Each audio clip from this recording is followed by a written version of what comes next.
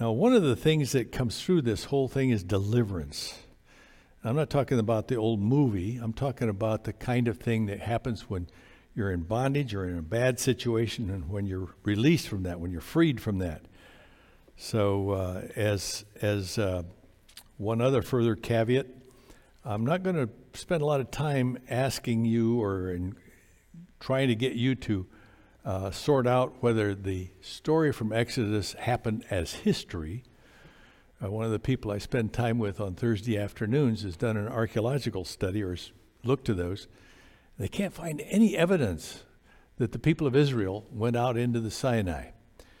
But this is a very precious story to the Jewish people, and so we will spend some time looking at this part of Exodus.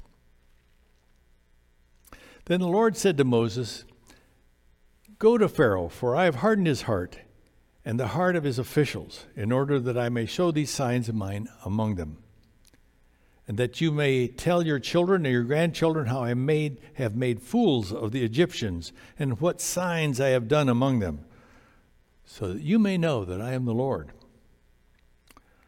So Moses and Aaron went to Pharaoh and said to him, "Thus says the Lord, the God of the Hebrews, how long will you refuse to humble yourself before me? Let my people go, so that they may worship me.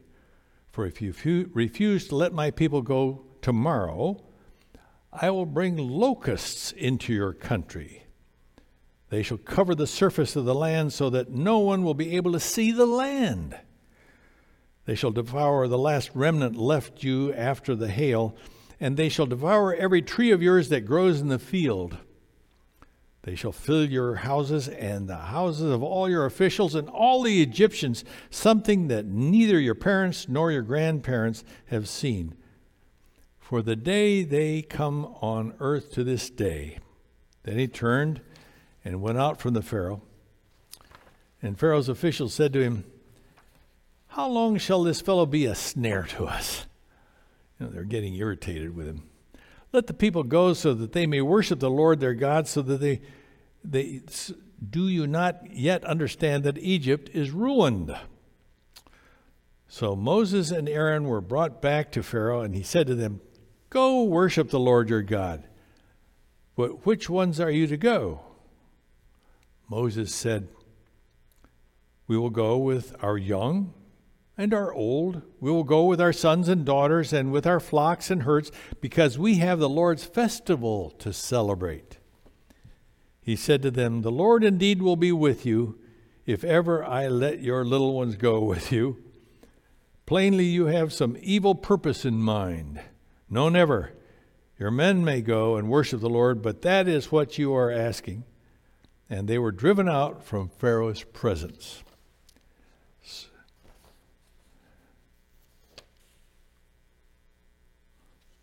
All right. Very good.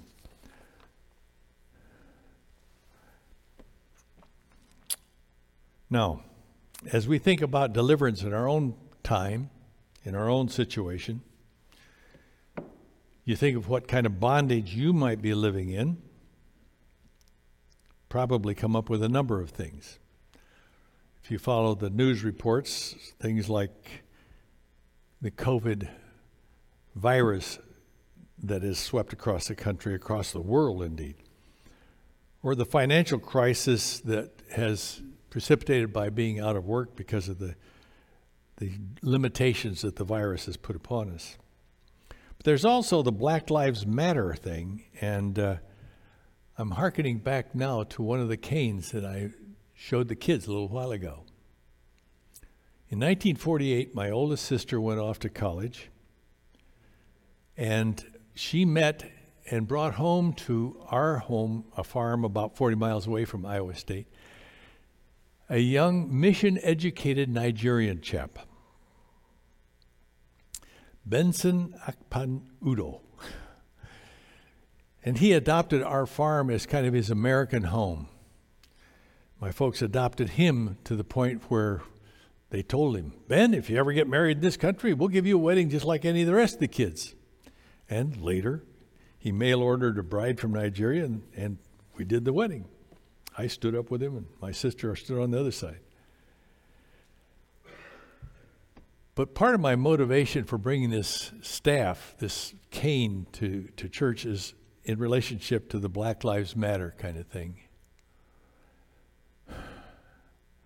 When Ben was at our farm before he'd just gotten his PhD from Michigan State. Now he was going to go down and teach in Fort Valley, Georgia. He filled his car with everything he thought he would need other than some food and some gas. Why? Because this young guy that I had shared my bedroom with for years didn't want to suffer the ignominy that would be visited upon him by white faces like mine and yours, many of you, because of the kind of racism that was so prevalent in American society then and still is around today. So as we look at something as beautiful as that cane, we think of a beautiful soul who was very much in bondage to that unseen thing we call racism.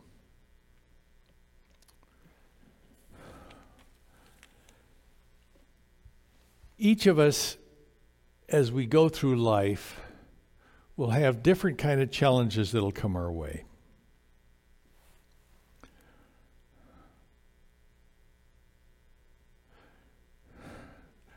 One that's from very far away. I'm going to share with you 3 stories. The first one is a short one from very far away.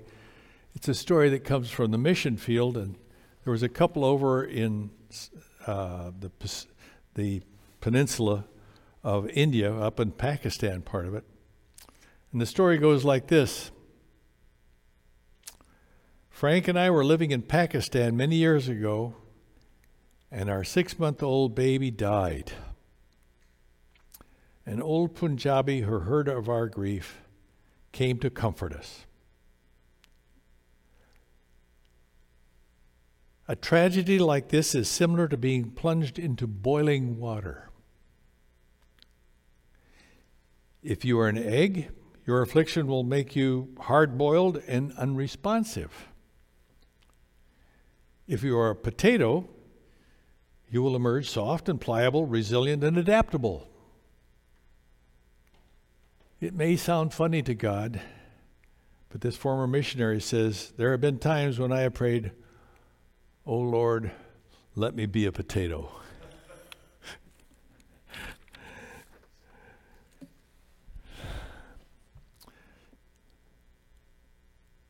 The next story I share is from a Viennese doctor. I met him while he was visiting at my seminary in Dallas at SMU.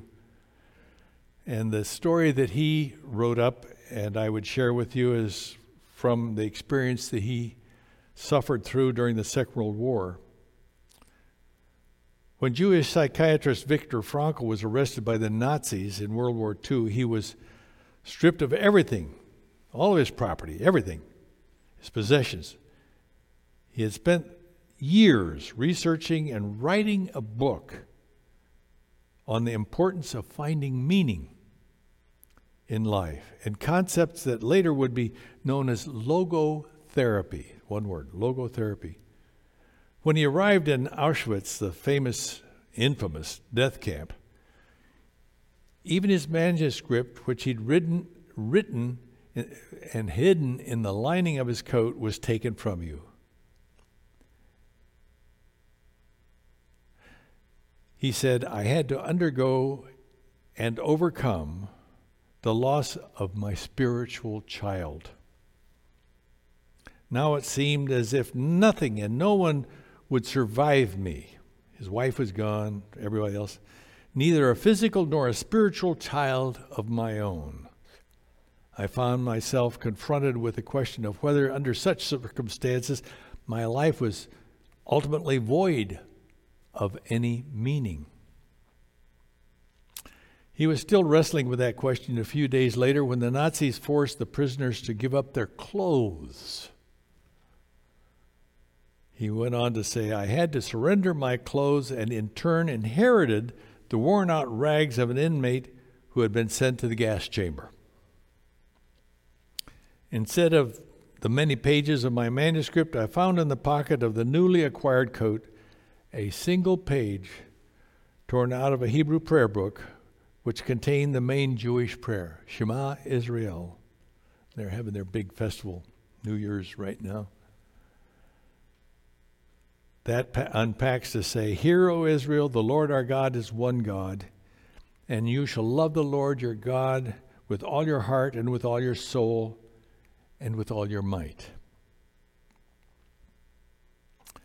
He goes on to say, how should I have interpreted such a coincidence other than as a challenge to live my thoughts instead of merely putting them on paper? Later, as Frankl reflected on his ordeal, he wrote in his book, Man's Search for Meaning, which I have a copy of, there is nothing in the world that would so effectively help one as to survive, even when in the worst of conditions, as the knowledge that there is meaning in one's life. He who has a why to live for can bear almost any how. So the support, the deliverance, the kind of prop that helped Viktor Frankl survive that awful circumstance was the meaning that he was able to see in his theory of logotherapy, meaning therapy.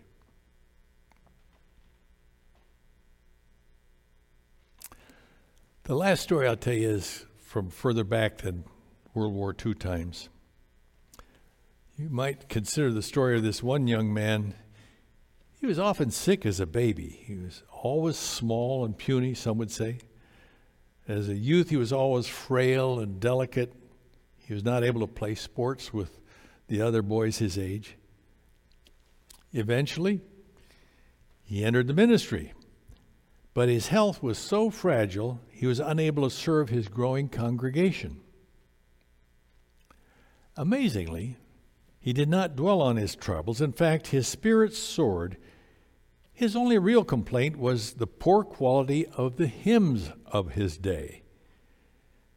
He felt they did not convey hope and joy. Someone challenged him to write better ones, and so he did. He wrote over 600 hymns, most of them hymns of praise. When his health collapsed completely in 1748, he left one of the most remarkable collections of hymns the world has ever known. His name was Isaac Watts. And one of his most famous hymns is one we'll doubtless sing this next Christmas, Joy to the World. Isaac Watts discovered joy in his life because he knew that God would never desert him. He was able to live his life with all sorts of health problems, feeling close to God and Jesus. He had joy deep in his heart. Now, Watts learned through his frail health what I have come to believe in my 50 years of ministry. Preaching can fill your head. Music fills your heart. It tends to be heart-level spiritual stuff that will be your final deliverance in this world. Now, how do you sort these whole things out? Let me give you one little quick and easy rule of thumb. A minister who was retired from Birmingham First over here on 15 Mile, his name was G. Ernie Thomas. And he had, previous to taking that preaching assignment, been down on our board of discipleship down in Nashville. And he made a flip chart for teaching new member classes. So as I was in charge of that kind of thing in my first starting ministry in Royal Oak, I used his flip chart, and there was something on there I've never forgotten. He said, belief is something you hold. Faith is something that holds you.